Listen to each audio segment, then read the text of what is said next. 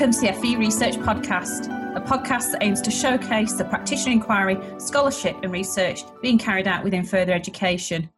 It's not widely understood, and I think that's part of the problem. So if you say to someone, oh yeah, I work in adult teacher learning, they don't know what you mean. So they kind of just nod, or they're like, what? Yeah. Yeah. Which I think is, they kind of look at you like you've got two heads. I'm like, no, honestly, I teach art to adults, it's lovely. So come along to a class.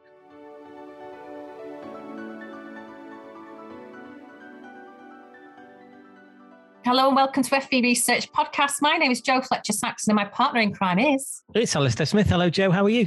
I'm good. How are you? Not too bad. Thank you very much. I don't know what number we're at actually in our season 2 that we kind of invented. Let's say the first quarter of season 2. Oh, very good. First quarter of season 2. Okay, well, I've got a treat for you tonight. Because, obviously you work in an art school. So I have, brought in an art educator, or an artist teacher, actually, is how she describes herself. And it is Abby Cairns. Hello, Abby. How are you? Hello, I'm good. Thanks for having me. I'm thrilled to have you. So Abby is artist teacher working in adult and community learning, which obviously I'm particularly passionate about. And we've only had a few people on the podcast whose specialism is that sort of sector. So it's great to have you. And you are in the second year of a full-time PhD. So, wow, full-time PhD. Although I say that, I think ours is classed as full-time. I'm saying that. I think ours is...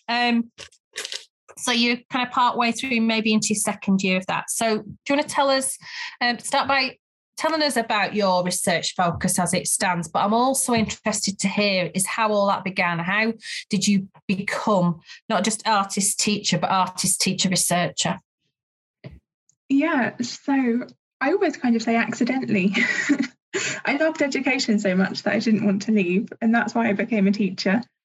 So after I finished my BA in fine art many years ago now, I was like, oh no, what do I do? So I went to an open evening of my local college, and they had a PGCE tutor just standing there with a form in her hand. I took the form, it wasn't even on UCAS. I handed it back in at the end of the evening, and before I knew it, I was standing in front of a classroom full of students. So that is how I became a teacher. But that was in general FE. And I always knew that I wanted to teach adults just because I didn't enjoy my formative education myself. So I thought it would bring back too many bad memories if I was in that environment, I think. And as an artist, I think every artist has done a workshop in their time. So I'd had some kind of informal experience working with adults before. And really enjoyed the aspect of it where you kind of build their confidence up. Adults and art is always quite an interesting one, I think, because there's a lot of, I can't do it, don't look at my drawing. So that's what I like about teaching adults, is that you can really help them build that confidence in what they're doing. So after I'd done my teacher training, I went back and done my MA, because at that time I was considering HE. So I thought, well, I need a higher qualification if I'm going to teach in HE. And I did end up teaching in HE, but I wasn't teaching art. I was doing kind of study skills and things like that. And at the same time, I'd applied for a job working in adult community learning. And I've been there, I think, 5 years now, coming on 5 years. And I've not left. They won't get rid of me, I don't think. And it's just brilliant. So obviously, I'm teaching them art. So I'm doing what I love. You can have really interesting conversations with them. But yeah, I still missed being a student. I'm always jealous of my students. And that's what led me to kind of apply to do my PhD. I was really fascinated about my role working in adult community learning, because as you're saying, Jo, there's not many people out there that really do it. There's a lot less. There are a lot less centres, there are a lot less teachers that are needed, I guess. And it's not part of the everyday dialogue. So I didn't actually know anyone that had any contact with adult community learning before I had applied for the job. So I was like, okay, who are these people? I didn't really see anyone at work, because you're kind of the only art teacher. So you're meeting lots of other different teachers. But I was like, okay, there must be more than me. I'm quite nosy. I thought I'll find out about them. What's the best way to do that? Probably research. turns out I was right. So I've been able to meet lots of artist teachers in adult community learning, had the privilege of interviewing lots of them as well. So, and I'm probably the only person that's going to thank the pandemic, but it gave me time to write my PhD application because I was working kind of 3 jobs before the pandemic and commuting 4 hours a day. So I didn't have time to think about my research really until suddenly I wasn't commuting 4 hours a day. So I wrote my application and it came really easily. And I think that's when I knew that that was the right thing to do. I really enjoyed it and I still enjoy it now going into the 2nd year. So that's how my identity has kind of shifted. I think I've always been like a researcher with a lowercase r, and now I guess I'm a researcher with a capital R. They've made it official. But it was interesting you introducing me there as like artist, teacher, researcher, because I've also stuck student on the end of that myself as well. So in my research, I've come up with this diagram that talks about my identity being this artist, teacher, researcher, student, and kind of my quest to find some other people that fit into that title. I love that. I'm going to reference you in mine as well then.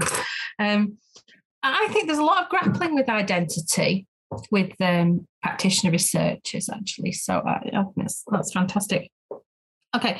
My next sort of question was, well, actually, you should tell us the title, the kind of focus of your research. Like, tell us that. Yeah, so directly related to identity, the title of my research is Interrogating Artist-Teacher Identity Transformation in Adult Community Learning. So it kind of changed, actually, but initially it was just formation and I changed it to transformation because I realised that you don't really just form into one thing. You continue to transform, continuously. Yeah. Just share that. I'm just thinking about how you got to people because they weren't very visible to you. And I remember you telling me that story of nobody could tell you how many adult community centres or something there were. Just share that. Yeah, so it was one of the parliamentary debates. It was just on parliamentary TV, check it out if you've got a spare evening. It just happened to be... Riveting things that you do of an evening. Go on, carry on. Yeah, my supervisor was like, really, Abby? But it was really insightful, actually. So it was about adult community learning and the focus really was on their new push for adult community learning for skills. So reskilling people after the pandemic, I think is really what they were getting at. But it just came up in their debate that actually they didn't know how many adult community learning centres there were. And I just think that's crazy to not even have a list. And I think it's partly because you have lots of different adult community learning centres. So I'm at a county council based adult community learning centre, but then you have ones that are in HE and ones that are in general FE. So I guess it is a lot to keep track of, but I was also just like dumbfounded that there wasn't a list. I was also a little annoyed because I wanted to use said list in my research. So now I've compiled my own. I know. I feel like now you should charge people for access to that list. Or maybe not me when I ask you for it. It's growing. I find like every time I do a new search, so like how did I not find these ones before? So I don't know, the algorithms are helping me out now. Yeah. But I do have this thing about it's divide and conquer, though, by making whole swathes of educational provision invisible. It's very easy to ignore and not support and not fund and so on. Anyway, that's my soapbox. Right. So what keeps you going? What do you love about the researcher part of your identity, and what keeps that going? Yeah, I mean, I guess a cliche, but I just love learning. I'm definitely a lifelong learner. And again, like, I guess harking back to, as I was saying about my formative education, I don't think I would have been voted the student that they thought would go and do a PhD because I absolutely hated school until it wasn't compulsory anymore. And then I was like, if I'm choosing to do it, it's actually all right. And you're picking what you're interested in, I guess. And I think because I had that pushback a bit against education, I was particularly interested in researching teachers and thinking, what were they doing? Why didn't it work for me? And then I guess not replicating what they'd done in my own teaching style. So that's the motivation, is I just want people to have a positive teaching experience. I think I want them to leave my class and feel uplifted and positive. And even though it's an art class, it's not always about the art. particularly in adult community learning, you have people that you might be their only point of contact that week. And we get them to set kind of like personal aims for the session. And some people's aims will be to come to the session. So it's not necessarily about creating an outcome in, acrylics or creating a 3D model. And I think that is also what keeps me going, is the community element of it. I'm not sure. When I was working in HE, I didn't have quite the same motivation to get out of bed in the morning. Because it felt, I don't know, I guess a little bit more client-based, and I wasn't teaching the subjects that I'm trained to teach. So particularly with the adult community learning, and then that just feeds my want to know more about it. So, it's a joy to sit at the laptop and research and connect with people, and, learn something new every day. And then that informs my teaching practice. And then hopefully, that will help inform the adult community learning sector and help raise its profile, even if I can just wave like a little flag for adult community learning. That's what I hope to do by the end of PhD. Or a big red flag, whatever. I mean, the bigger the flag, the better. But let's go for a big flag. Okay, I'm just thinking so many directions. In part, I wanted to ask you about, I know there was a bit of a push for you to introduce an element about helping them your students into employment, which maybe was sort of taking your work down a different path. But in a way, I'm thinking, no, I've got time for that. I think my last question before I pass over to Alistair is, once you'd framed your focus, what was your approach to, well, I suppose it's like a methods question. Excuse me, really. What did you decide you would do to get at the information you wanted to? Yeah, I mean, I think methods and methodology is an interesting one, isn't it? It's not something you really think about. If you're me, it's not something you really think about while you're applying to do the PhD, and then you quickly realise you do need the methodology. So I settled on grounded theory because I don't know how familiar you or your listeners are with grounded theory, but it's all about going to the people in that situation and talking to them about their lived experience, essentially. And founding a new theory based on their lived experiences from the ground up, discovering something. And I was drawn to that because, like with the adult community learning, everything I do really is about community. Even in my art practice, I'm a text-based artist. I use language, I'm intending to communicate with people in that too. So I felt like I needed a methodology that was going to help me do just that. I didn't want to be sitting behind a book or behind a computer. I mean, I'm sitting behind a computer screen because, that is 2021 for you. But there's other people on the other side of that computer screen rather than it being, like research journals all the time. And because the literature is so thin on the ground for adult community learning, forget about adding in the specific of being an artist teacher in that sector. There's not all that much to draw on. So I was like, well, who's better to hear it from than actually people that are living this and have made this choice? So I've been spending as much time talking to people that are in this role as possible. Yeah. It's not something I'd come across before, so I had to learn about it very quickly. And I've kind of done different styles of interviews as well, so like life story interviews, and get them to tell me their story from really when they're a child. Like, one of the things that emerged is that, and probably unsurprisingly, these are all really arty children, really creative.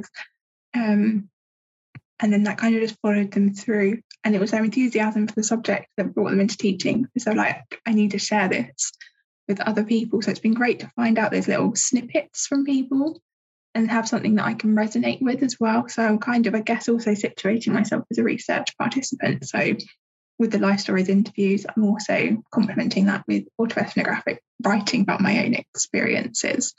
And so I had one participant who used to put on exhibitions that she'd make her neighbours go to. And we're talking like when she was 5 years old. And, I definitely done something similar. Absolutely. I used to charge money for people to come and see my dramatic performances. Let's just say that. At this moment, she missed a trick. She didn't charge them. I absolutely did charge. I really wanted you to talk about that because I know Alistair's just starting to venture into grounded theory. So I can see the big gun on his face is thinking hallelujah. But I asked about methods. You said methodology, and we should, keep them separate. But what was the, which way round was it for you? Did you start thinking methods, or did you go methodology and then your methods emerged? That's a difficult question. I think the lecture that I was in was talking about both of them. Right. And that is really when I started thinking about it, was when they were telling us to think about it.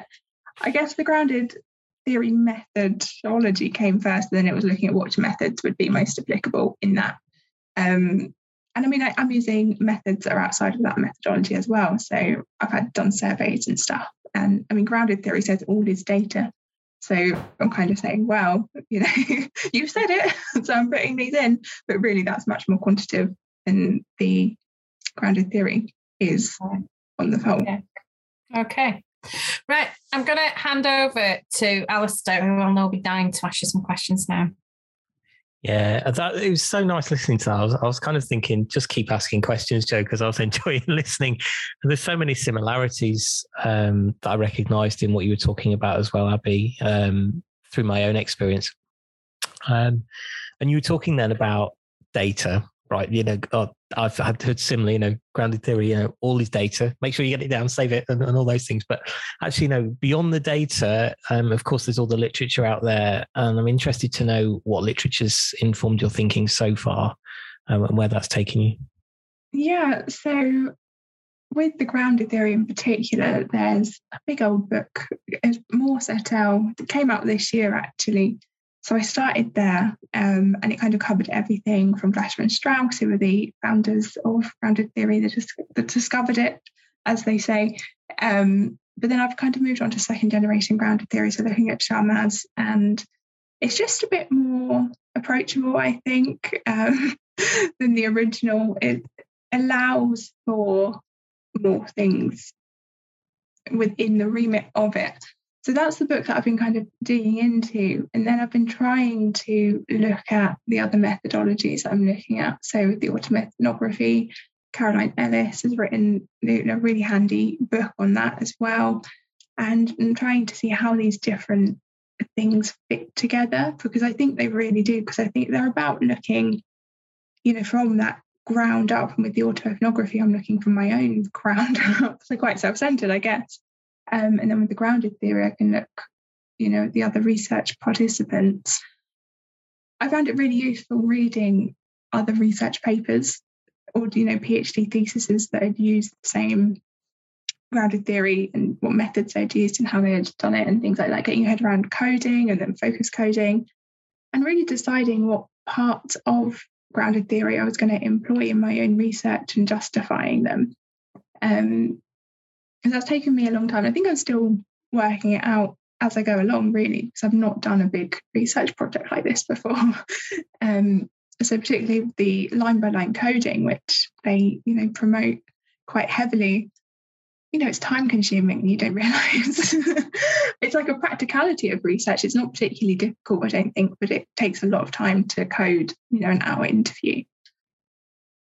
Yeah, huge work ahead when you've got plenty of interviews going as well. And I don't know if you've got kind of many interviews done at this stage or if you're starting to find anything out, but have you got any emerging findings or themes that are starting to come up and show in the work so far? Yeah, definitely. So I think I'm about 20 interviews in. I've got a few more scheduled. So 7 of those are with managers of artist teachers and the rest of them are with artist teachers themselves. And that was just because from the current literature on artist teachers in any educational setting, they don't talk to any other stakeholders about what they think about these artist teachers. And I certainly couldn't do my job without my line manager. So I thought, it would be interesting to have their take. What do they want in an artist teacher? With the artist teacher interviews, definitely. So with that grounded theory, I'm looking for the basic social process of how these people came to be where they are today. And there's a really strong generational gap. So people of different age brackets have had different experiences of their identity transformation. And I'm getting to that point now. Use the S word, saturation is starting to happen, which is really exciting. Didn't think it would, And the older generation, so kind of 60 plus, all had careers before they went into teaching and before they were able to study art because they were of the generation where they had to leave school and get a job. Also, pretty much all of my interviewees, I don't know if it's the sector or if they're just the people that are responding to me are female. So I've had one male participant that I've interviewed, and all of the women of that age bracket say, well, they weren't encouraged to study art. It wasn't the thing for them. You know, they were told that they should go and work in a factory or, you know, become a nurse or something like that. So that's what they done. And then it was when they became older, they realised that actually they needed to go back to the art. And then once they'd gone back to the art, it was a natural progression going into the teaching, because then they needed a second career. They needed a job, essentially. Then you have kind of this middle-aged bracket, about 30 to 50-ish, and they've all had art careers before they've gone into teaching. So they've actually been practicing artists, they've had studios, which is really exciting. I had someone that was selling prints all around the world, and their story is that actually being an artist is really lonely because it's just you in a studio on your own. So they, as a group, collectively seem to go into teaching because teaching is not lonely. Obviously, you're in front of students all day. And they found that to be their community that they could talk about art with. They could still do what they love. And with adult community learning, you know, it's often park time, very few hours a week, but it gives them that enough contact with the outside world that it kind of kept them sane. And then you have kind of the younger generation that I kind of fall into, and we have gone straight into teaching out of our own education. So there's not been kind of like a first art career or any other careers. It's been do your own education, do your teacher training, go into teaching. So it's been really interesting actually to see that develop over the interviews and see these people slot kind of perfectly into these three basic social processes, which is exactly what you want with grounded theory. So pat myself on the back there, because when you pick to do something like grounded theory, you're like, you don't really know if it's going to work or not. Well, I think you just profiled our staff room as well. And there are a good number of staff in my college. And yeah, every one of them would fit that completely. So yeah, maybe you really are onto something there. That's really fascinating. But, you know, I mean, this is great and doing the research. And you said earlier about, you know, you wanting to do this for self as much as anything else. But what does it mean for the community around you and other community education and I suppose arts education as well? Yeah, I mean, that's really interesting that you just said that you know, you can slot people, you know, into those basic social processes as well, because I am talking to a specific sector here, but obviously it's, well, clearly in your instance, at least it's applicable in a different educational sector. So it's nice to know that there are going to be wider ramifications. I think particularly with the basic social processes, what it's going to help with is employment in the future of artist teachers. So we're going to know that perhaps they are going to be coming straight from education and they're not going to have had an art career previously or had a, you know, you'll obviously get people that fall outside of that every now and then. But then how do you make your jobs, you know, appealing to those people that are just graduating? How do you get them to come and teach adult community learning rather than FE or secondary or something like that, making it a viable career choice, I think. In terms of what it does for adult community learning as well, I've spoken to a few people that teach different subjects in adult community learning, and they're just excited that someone is going to be mentioning adult community learning in research because they've not seen that themselves either. So people feel seen.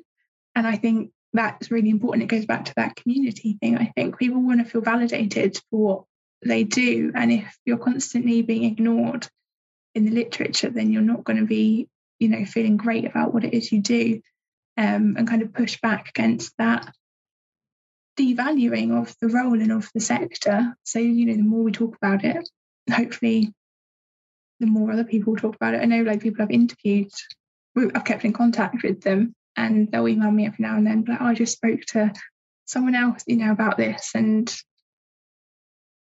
you know, I've had quite a lot of feedback after the interviews as well, where they've just, like, they've thanked me, like they've given me their time for free, but they're like, oh, I've never actually talked about this before. So, you know, that's quite a small scale implication, but just to know that you've made someone's day, you know, is quite nice. And then hopefully that will develop more and more as people continue the conversation. I've started that process of like publishing journals as well and things like that. So it's exciting to to see adult community learning represented in those. So I've published with the NSCAD, which is the National Society of Art and Design, in their magazine, and I was their first article on adult community learning in their 32-issue history. So, that feels like a big step forward. And I did have someone contact me on LinkedIn, and someone contacted me on Instagram as well. And they don't work in the sector, but they were just like, oh, it's really interesting to read about it. So I think, again, publishing in places where other people will see the research, not just people that are within it, is going to be really important. Yeah, I was just thinking then, I don't know whether because you've got your big list now of all these places, I don't think they necessarily see themselves as a sector. Do you? No, I think it definitely depends what kind of setting they're coming from.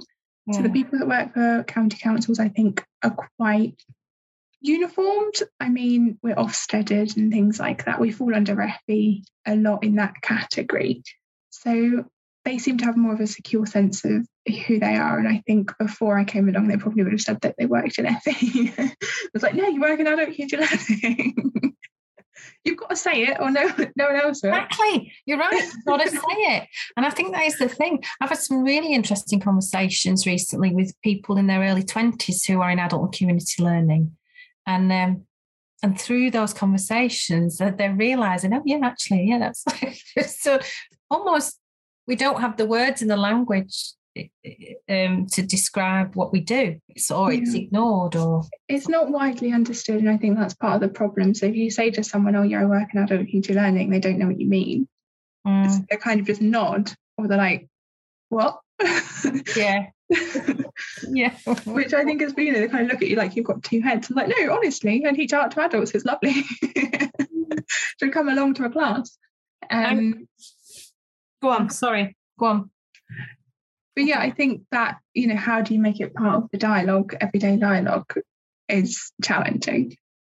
But will be hopefully one of the influences or impact that your work will increasingly have, because, getting that floppy hat that you're on your PhD graduation isn't the end, is it? In many ways, hopefully it's the beginning, and it'll keep giving you a platform to keep saying this kind of stuff.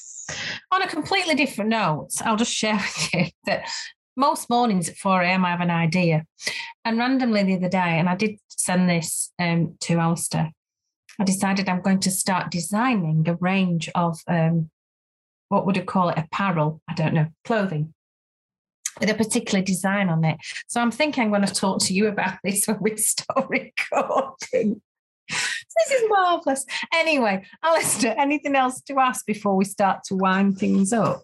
Do you know what? Yeah, I'm going to ask the classic question. So we've heard a lot about what you've found and what you've been doing and all those things, right? But what's next? Because you must be doing this with a future focus plan as well. Have you got anything that you're thinking ahead to?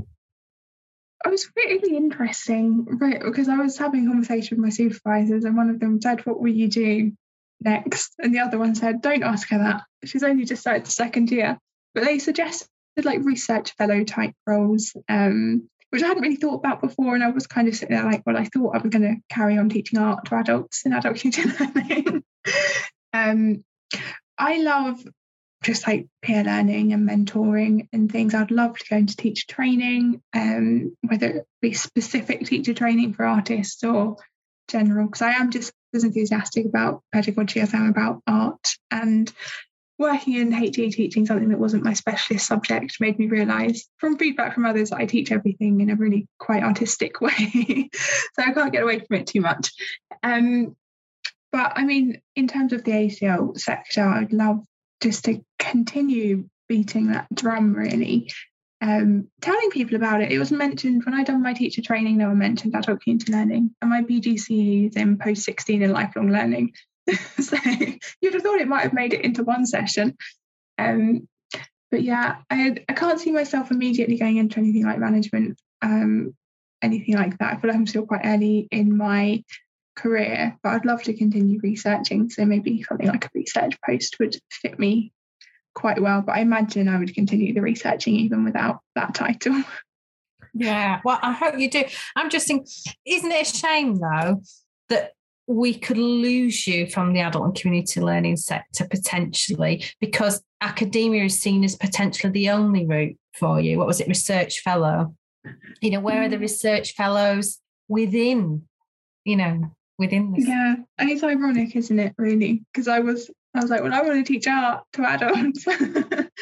And like, even where I work, they've been so supportive, but I think, very clearly the only person that has ever gone to management and said, oh, by the way, I'm doing a PhD.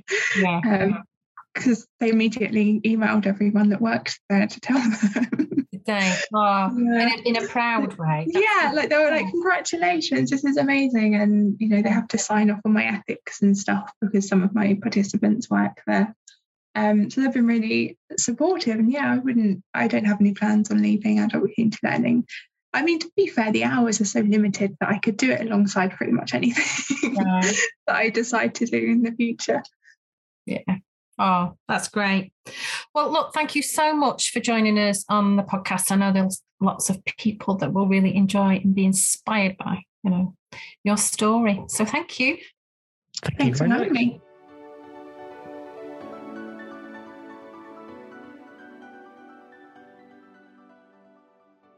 You have been listening to the FE Research Podcast, a Sheep Hill studio production. Thanks for listening, and we hope you can join us again soon.